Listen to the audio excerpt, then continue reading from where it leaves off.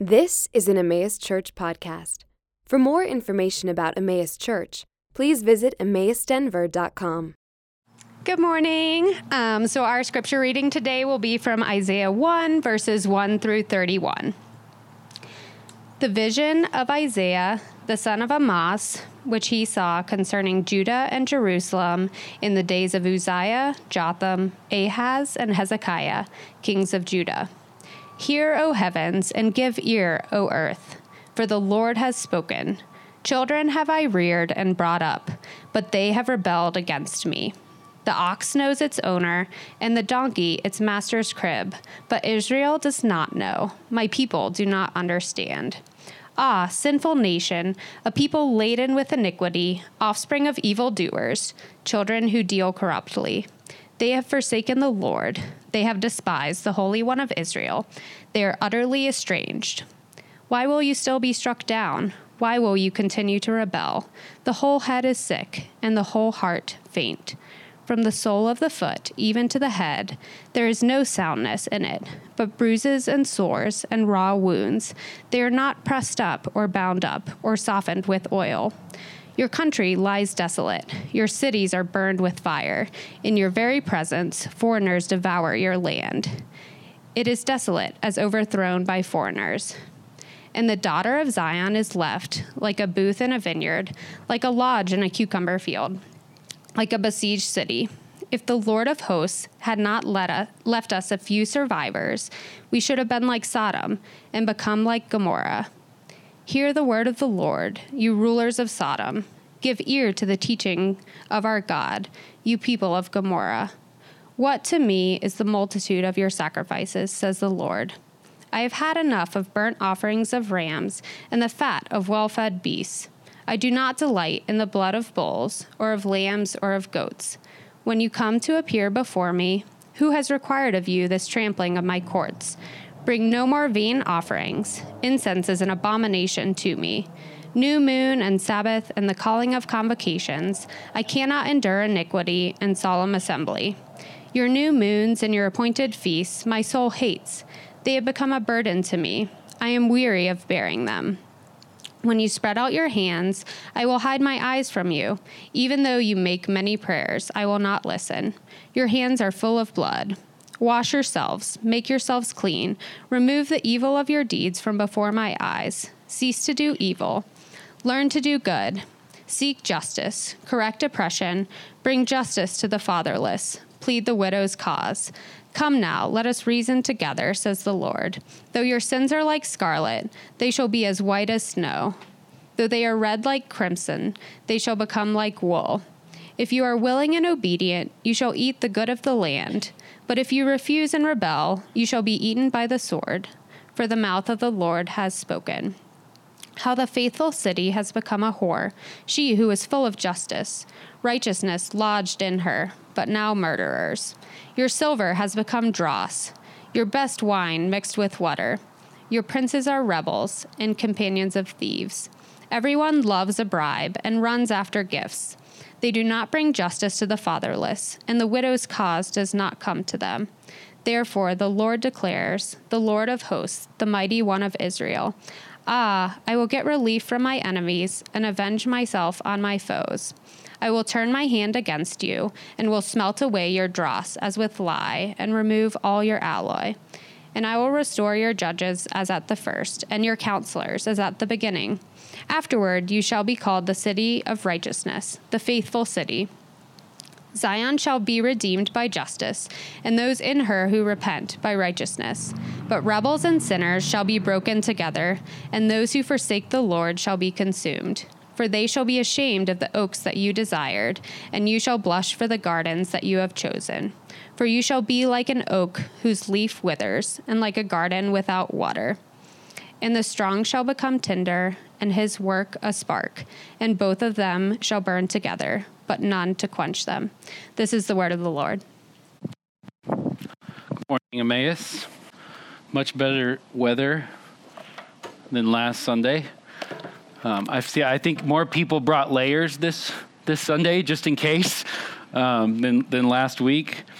I appreciate Lee for for sticking it out from Oklahoma. It was a little cold. He brought a headband to keep his ears cold. It was probably the one Sunday I regretted wearing flip-flops, and I don't really say that too often.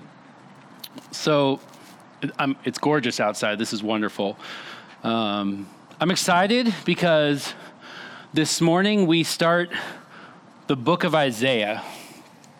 And kind of depending on how you count it up, it's one of the top 5 longest books in the Bible. It's gigantic. And on top of its sheer size, it's the second most directly quoted book in the New Testament. And there's actually a bunch of indirect quotes or allusions too. Paul and Peter often allude to the book of Isaiah, and allusions are like concepts or phrases that come from Isaiah that are not necessarily direct quotes. For example, it's likely that Paul's concept of the fruit of the Spirit is something that comes from the book of Isaiah. It's pretty hard to overstate the scope and the impact of the book of Isaiah. It's also a book with a ton of style. I saw someone call it the Shakespeare of the Old Testament. Others have thought of Isaiah as the Old Testament Paul. Just like Paul had this huge impact on the early church, Isaiah, the prophet, had a huge impact on the Jewish people. Listen to what, this is a really good quote. I like this quote from Ronald Youngblood. He's an Old Testament scholar and one of the original translators of the NIV version of the Bible. This is what he said about Isaiah. He said, "The measure of any book's greatness is not to be looked for in the quantity of its lines or paragraphs or pages, but in the quality of its contents. The book of Isaiah is great because of the breadth of its teaching, because of the importance of its message, because of the sweep of its subject matter. The Colorado River has many gorges, but none is so magnificent as the Grand Canyon. 280 miles long, 4 to 18 miles wide, and over a mile deep, it beckons to the visitor to marvel at its beauty and plumb its depths again and again. In much the same way, the Old Testament has many prophetic books, but none is so magnificent as Isaiah. 66 chapters long, and thus a miniature Bible in itself, it beckons to the reader to revel in its beauty and plumb its teaching again and again." And I really like that last part, a miniature Bible in itself. It beckons to the reader to revel in its beauty and plumb its teaching again and again. So how do we approach a book like that? And some of you who made it through our Matthew series might already be doing the math and say, oh man, I think we're going to be preaching through Isaiah for the next 5 years. Don't worry. We're not preaching straight through the whole thing. We're gonna break it up into 5 major sections. The plan is to do 1 or 2 major sections a year, kind of about 12 weeks each. This first part that we're calling Our Image Problem covers the first 12 chapters and will take us about 8 or 9 weeks before we shift gears towards Christmas. Yes, it's already October. So I broke it up because I thought it would be easier for us to approach this miniature Bible in itself by having 5, I think, more manageable parts to deal with. It kind of feels like multiple road trips to this prophetic Grand Canyon. It's hard to cover everything in one trip, much less appreciate all the beauty of a book like this. Well, so breaking it up, I think, will help us. But I think one of the things that did kind of stress me out a little bit is how do you introduce a book like this? How do you summarize what a book of the Bible this massive is about in one sermon? How could I possibly give an accurate picture of 66 chapters in one of the most significant books in the entire Bible? And I've probably read or listened to the book of Isaiah a couple of dozen times in the last year, and I would stop and I would think, how would I summarize this whole thing? And it's kind of something that itched at my brain a little bit until I realized that Isaiah actually gives us a summary of his work in chapter 1. And he must have just kind of put it all together, which most scholars think he put this all together at one point and was like, dang, this is huge. I should probably summarize this. So if you look at verse 1 of chapter 1 and verse 1 of chapter 2, it's almost like he starts it twice. So we get this introduction to the whole book of Isaiah in Isaiah chapter 1. So that was kind of a relief. How do I summarize this whole work? I don't have to.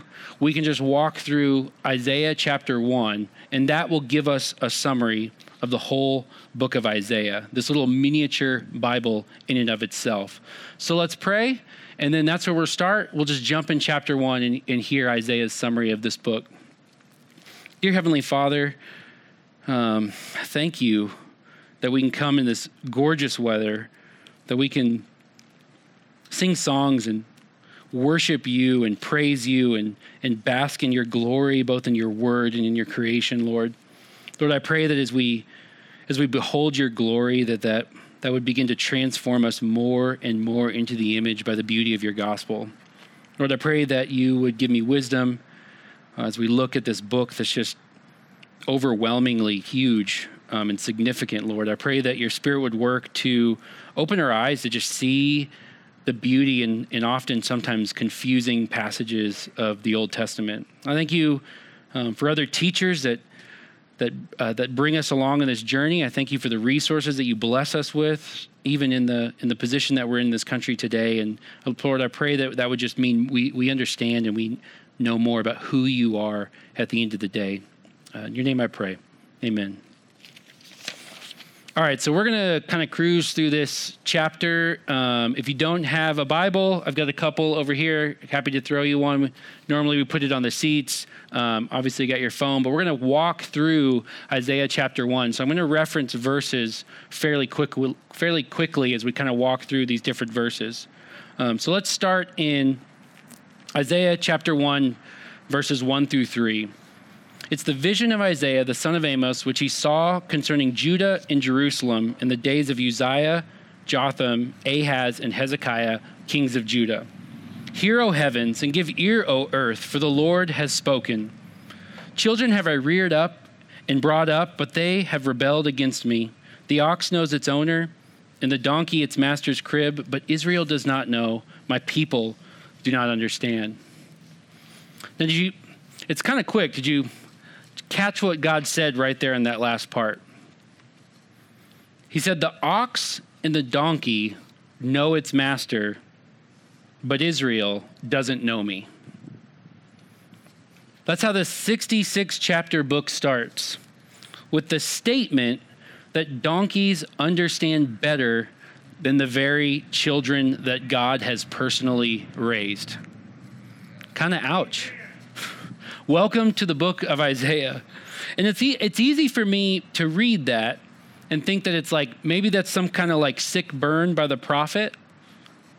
But God is speaking, and he uses the phrase, children that I have reared.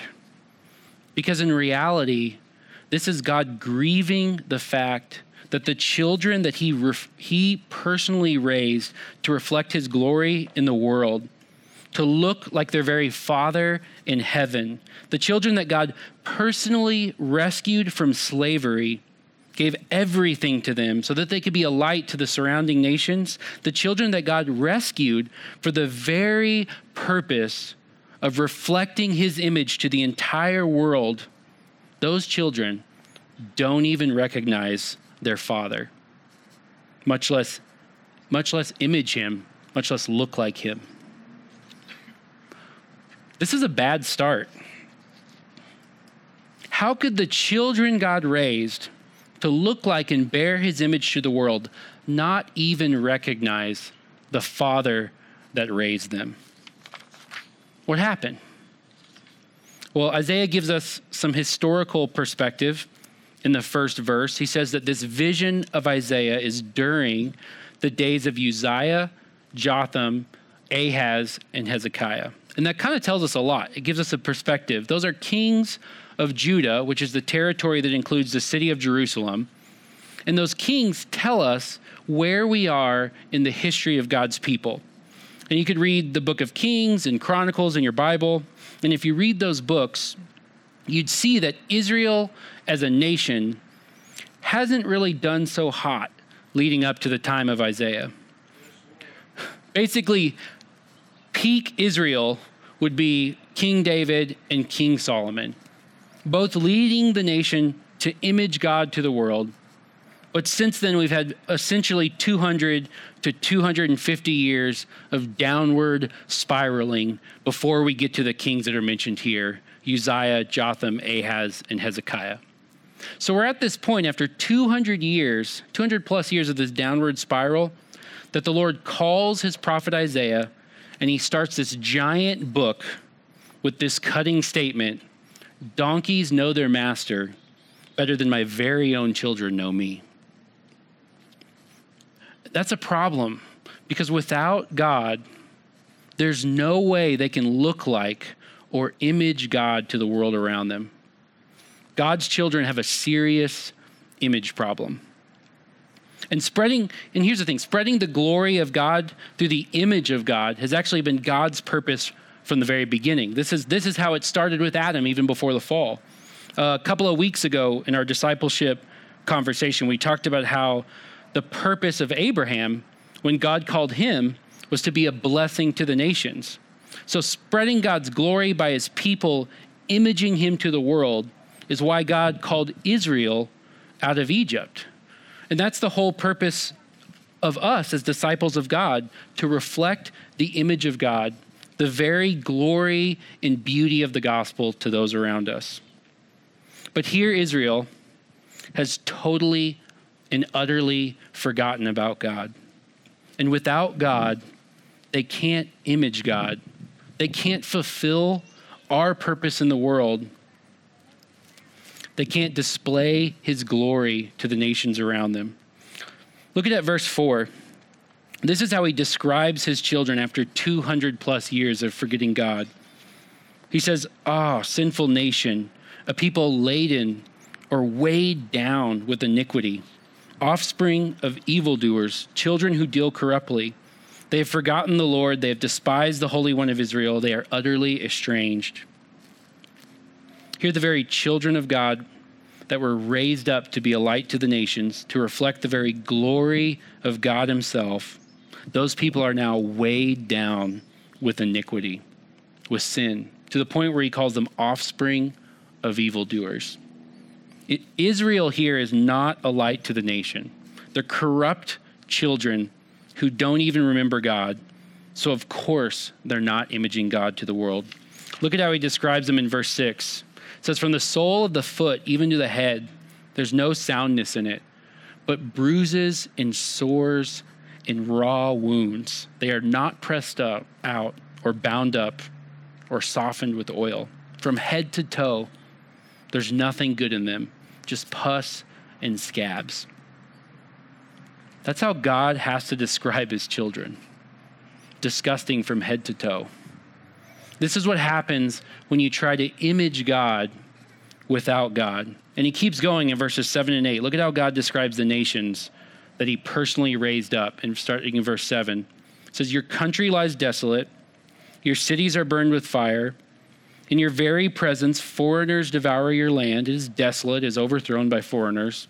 And the daughter of Zion is left like a booth in a vineyard, like a lodge in a cucumber field, like a besieged city. He's like, you've forgotten about me, and it shows. Because without me, you can't image me. Without me, you're like a lodge in a cucumber field. He's saying that without me, you're like a temporary structure sitting in the middle of a field. I thought of like just an old rickety shack that you found in the woods. Without me, the city I speak of, like my very own daughter, that city is now an embarrassment. So here in Isaiah, here in this time in Israel's history, this giant book, God's people have a major image problem, hence the title of the series. And they have that problem because they've turned away from the person and the process of God for so long. So long that they don't even recognize the Father that raised them. So without God, of course, they're unable to image God or to be a light in the world. Now, if you're wondering why we would start a series about a country on the other side of the globe that had some issues with God about 2,700 years ago, if you're wondering that, then you're asking a good question. If you're not wondering that, I either put you to sleep already, or one of the many ladies who have recently studied the book of Hebrews, props to the ladies for that, kind of put the guys to shame on the quarantine study front there. But either way, we should stop for a second and talk about why the nations of Israel, their failures, why the nation of Israel and their sacrifices and their wars and their kings and their cities, why all those things even matter. Why does that matter for us today? How does the interaction between God and a culture so far removed from our own actually teach you and I about the gospel? How does Isaiah, to put it in Emmaus terms, help me see the beauty of Jesus so that I can be transformed more and more into his image? And I mentioned the Hebrews study because the book of Hebrews goes a long way to help us understand why the book of Isaiah matters for us today. And what the book of Hebrews teaches us is that all this stuff in Isaiah wasn't ultimately about some random city where God had this arbitrary temple where a priest would just kill an animal every day. Now, hear me, this stuff served its purpose for its time, but those things were never the ultimate reality. It was never ultimately about a king of a tiny little nation in the Mediterranean, which is why Jesus said to Pilate, "My kingdom is not of this world. If my kingdom were of this world, my servants would have been fighting." Jesus knew, but the book of Hebrews says so clearly, Jesus knew that God was actually designing a real system that included a city, a temple, and a nation that existed in real time and space over thousands of years. God was using the history of a particular people ultimately to show us and help us understand more about the current rule and reign of Jesus.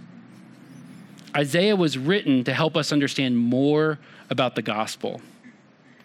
Paul actually says to the church when he's speaking of the Old Testament, he says, quote, "These things were written down for our instruction." I mean, I think about even the situation in the first 9 verses that we've read already. I'm not going to name names.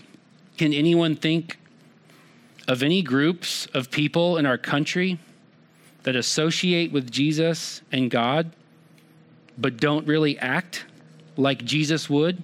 Or as we would say, don't really image God? Does that happen today?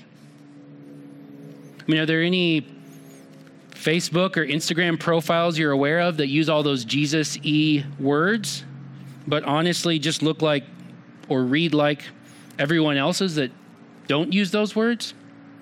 I mean, you think that's what God means when he wants us to image God to the world? And I think this is my favorite, and most of us have heard this Gandhi quote: "I like your Christ, I do not like your Christians. Your Christians are so unlike your Christ." I hear that quote and I think, hey, Gandhi, Isaiah was actually complaining about this a few thousand years before this point. And if you think that as a church, as Christians, we need to grow in our ability to look like Jesus, to grow in our ability to image God to the world, then we're definitely in the right book. Look at verse 10. In a sense, you can see how God talks. This is how God talks to those Christians that are unlike our Christ, his children that don't image him.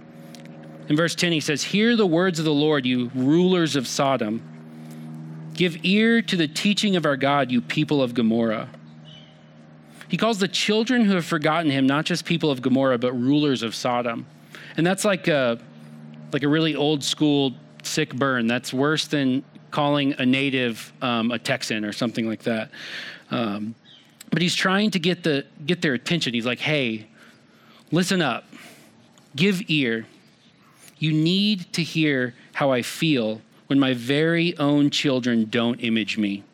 Look at what he says to them in verse 11. "What to me is the multitude of your sacrifices, says the Lord. I've had enough of your burnt offerings of rams and the fat of well-fed beasts. I do not delight in the blood of bulls or of lambs or of goats. When you come to appear before me, who has required of you this trampling of my courts? Bring no more vain offerings. Incense is an abomination to me. New moon and Sabbath and the calling of convocations. I cannot endure iniquity and solemn assembly. Your new moons and your appointed feast, my soul hates. They have become a burden to me, and I'm weary of bearing them. Do you know what God hates the most when his children don't image his glory to the world?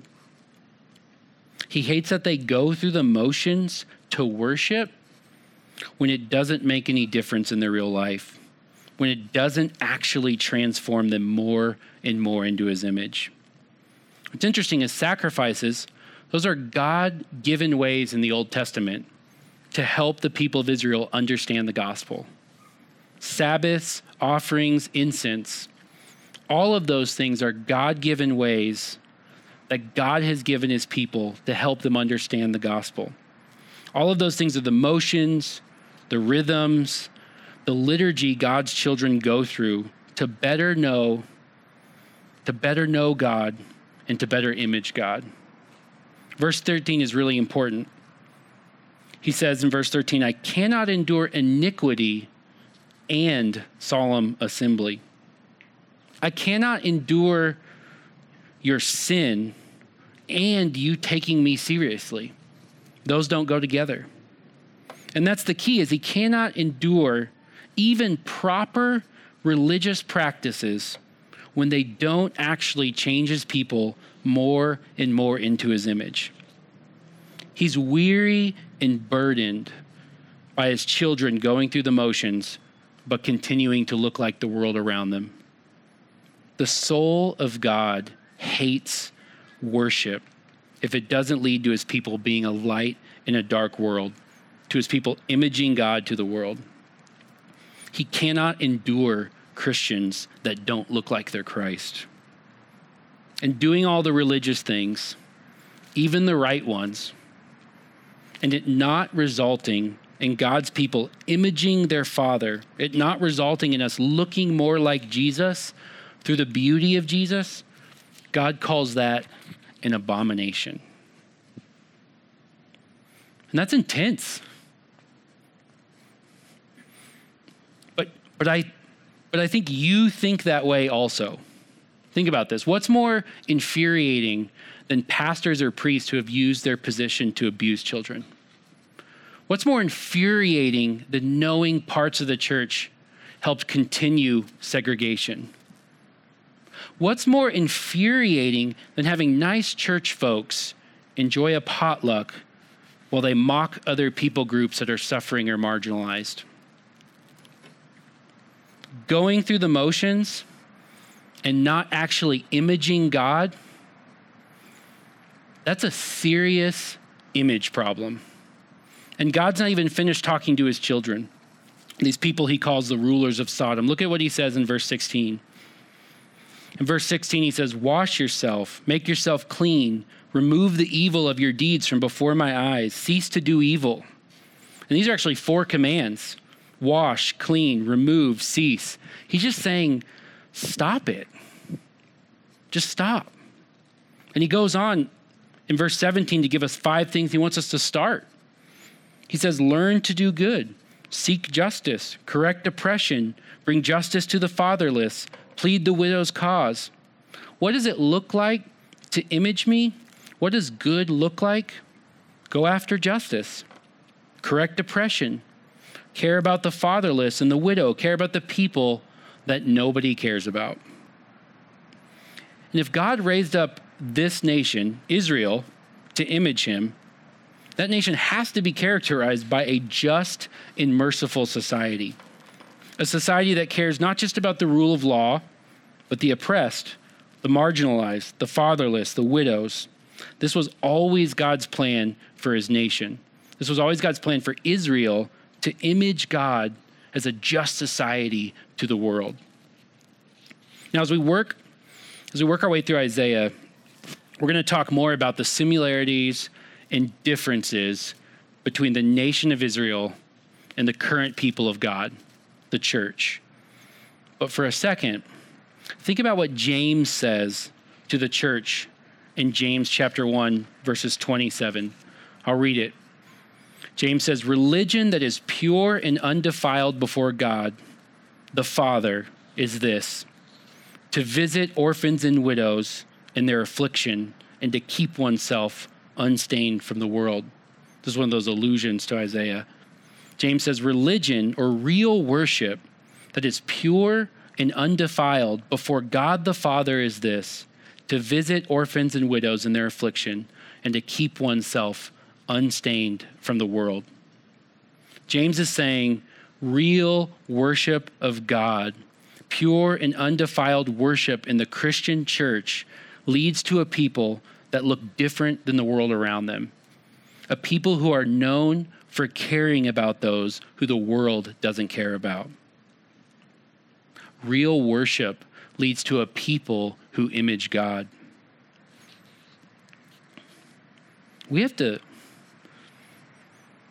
This is hard to prepare for. We have to stop and sit on this for a second. We should reflect on the weight of what James is saying. Does your worship lead you to look more and more like Jesus? Or does your worship help you fit in the world around you? And if that's the case, why? Does your worship lead you to consider more and more of God throughout the week so that you can image him for his glory and for the benefit of others? Or does your worship not even enter your mind on Tuesday as you pursue your glory for your benefit? Do you ever think about why? If we become more selfish as we worship, if we become more about ourselves and less about God and others as we worship, then we've touched on a raw nerve of our Father. And not only have we grieved him, we've burdened him with the practice that he's called an abomination, toeva, the same word that he uses for some of the worst sexual sin in the Old Testament. So what do we do? How do we fix that? In a sense, God's person and process is a large part of what the first 12 chapters are about, dealing with our image problem. And that's kind of what we'll unpack over the next couple of months. But look at how God responds to his people right now. He gives us some hope in verse 18. He says, "Come now, let us reason together, says the Lord. Though your sins are like scarlet, they shall be white as snow. Though they are red like crimson, they shall become like wool." He's like, let's talk about this. You don't image me, but you will.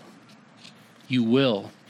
In verse 19, he says, "If you are willing and obedient, you shall eat the good of the land. But if you refuse and rebel, you shall be eaten by the sword, for the mouth of the Lord has spoken."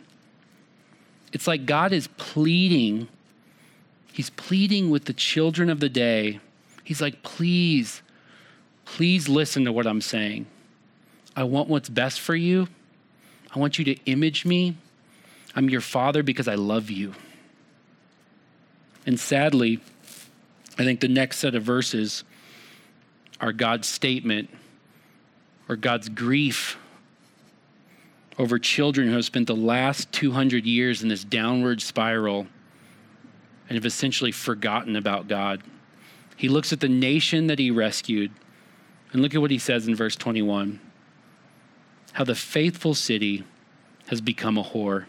She who is full of justice, righteousness lodged in her, but now murderers. Your silver has become dross, your best wine mixed with water. Your princes are rebels and the companions of thieves. Everybody loves a bribe and runs after gifts.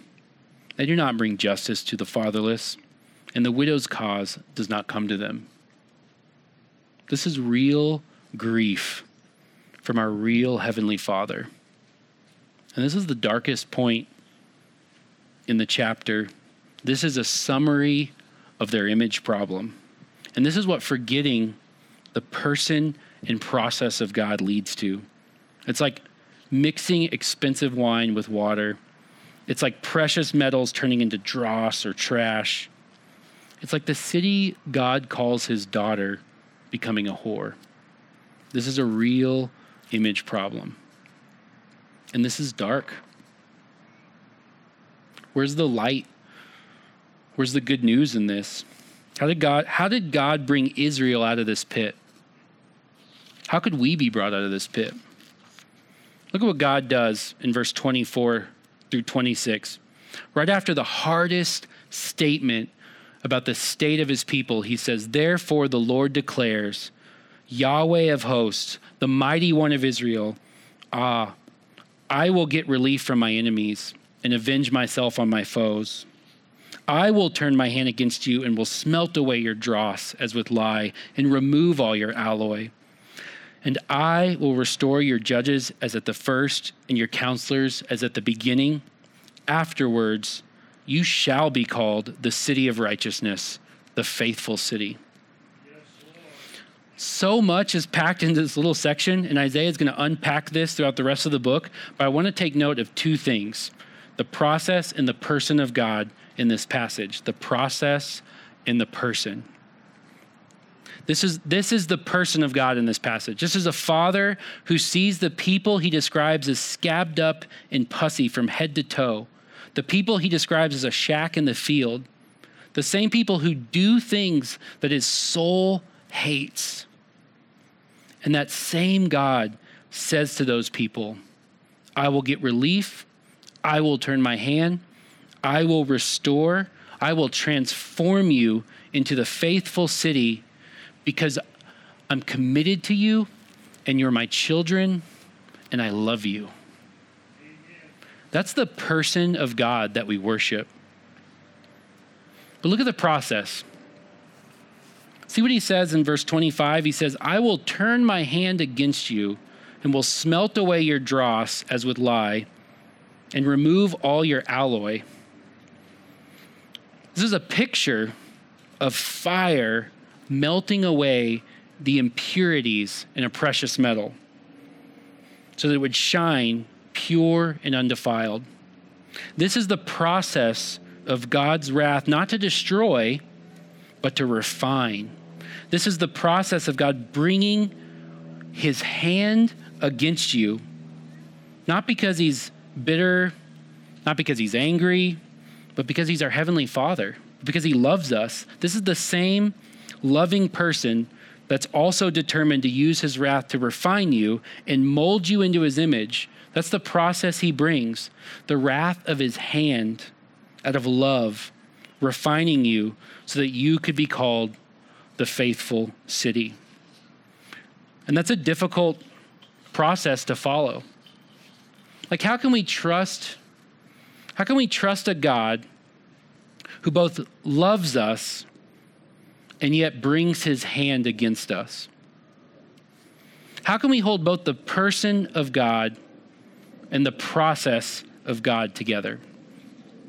How does it make sense that God's children would suffer in this world at the hand of God, who says he's loving and committed to us? How do we reconcile those two things? Well, it makes sense because God has already shown us that his process works. It makes sense because in the gospel, Jesus has gone before us and has already shown us the way. He has literally already followed this process, and we can look at Jesus and say, "I trust the process of my Father because I can see the perfect image of God in the face of Jesus." Jesus trusted the process, and now Jesus is ruling and reigning on the eternal throne where there's fullness of joy and everlasting life. Jesus is why you can trust the process in the person of God. Jesus is also why, even in this passage, we can do things that God calls an abomination, and yet God continues to love us not because of what we did. God continues to love us because we're united to Jesus. God is so committed to his children. You have love because of the perfect Son of God, not because of how you followed a process. And God is just as likely to give up on you as he is on Jesus. Jesus is the reason why we can trust the person and process of God in the gospel. The question is, the difficult part is, how will you respond to the person and process of this God who is dead set on transforming you into the image of his Son? Look at verses 27 and 28. Zion shall be redeemed by justice, and those in her who repent by righteousness. But rebels and sinners shall be broken together, and those who forsake the Lord shall be consumed. Do we struggle to bear the image of God to the world? Of course we do. Gandhi didn't say anything new about us. Isaiah was saying this 3,000 years ago. The question is, are we going to work with and begin to trust this God, or are we going to continue to rebel? Do we push back against the suffering he's brought in our lives to change us? Or do we repent of the fact that we don't trust the person and we don't trust the process? Do we recognize that we fall short of the image and the glory of God? Or do we rebel and we push back against what God is saying about his children, what God is saying about us? And we'll see these themes throughout the whole book of Isaiah. We'll see God confronting his people with their image problem. We'll see God revealing his person and process in the death and resurrection of his Son. And we'll see two responses through this entire book. We'll see two responses. We'll see the response of humility and repentance that leads to precious metal growing in beauty through refining fire.